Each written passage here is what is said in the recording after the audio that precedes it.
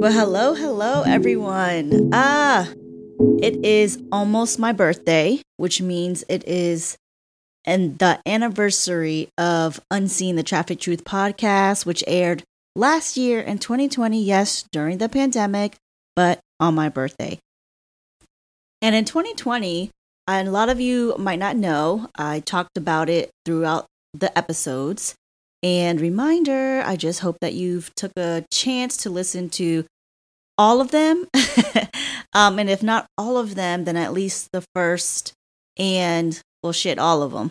I'm just going to be really candid because this is a special announcement, not only because it is the anniversary that the podcast has been here for a year, but also it's special to me because during that time last year, I was managing and coordinating and running the only C-sex specific shelter here in Hawaii. And it was a lot, right? We opened that shelter in July of 2018. So that was 2 years, and this is the third year. And there was a lot of transitional things happening, and I won't give you all the long drawn out update, but I'm no longer running the shelter. However, I received almost like my dream job of internal promotion, external promotion, whatever you want to call it, with another organization in a more director leadership position, which I'm totally super excited about. And while the transition still occurs at the shelter, which I'm still a part of in different facets, it kind of, caused a longer break than I wanted to. And if you notice in the last few episodes, we were mentioning, and if you were keeping up with our IG page or Instagram page, Unseen TTT Podcast, that we were going to take a break anyhow, just to handle more of the promotional end of it. So my anniversary announcement is really just about, I'm still taking that break to focus on my new position at the new organization, still serving victims and survivors of commercial sexual exploitation, CSEC, and sex trafficking. Now, I'm also to assist survivors of labor trafficking and victims of labor trafficking.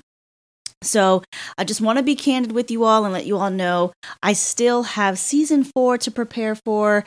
It's just going to take a longer few weeks to release that episode, but I just would really, really, really wish if you guys can stay updated by visiting the IG page, the Twitter page, the Facebook page, all at Unseen TTT Podcast. I believe Twitter is just shorter because that's just Twitter. It's Unseen TTT Pod. But we also have the website, unseentttpodcast.com.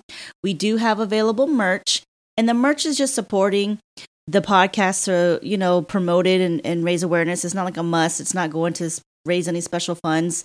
I got the stickers. It's all over my flasks and water bottles. And I got magnets, I got t-shirts, I got face masks. So all of it's there.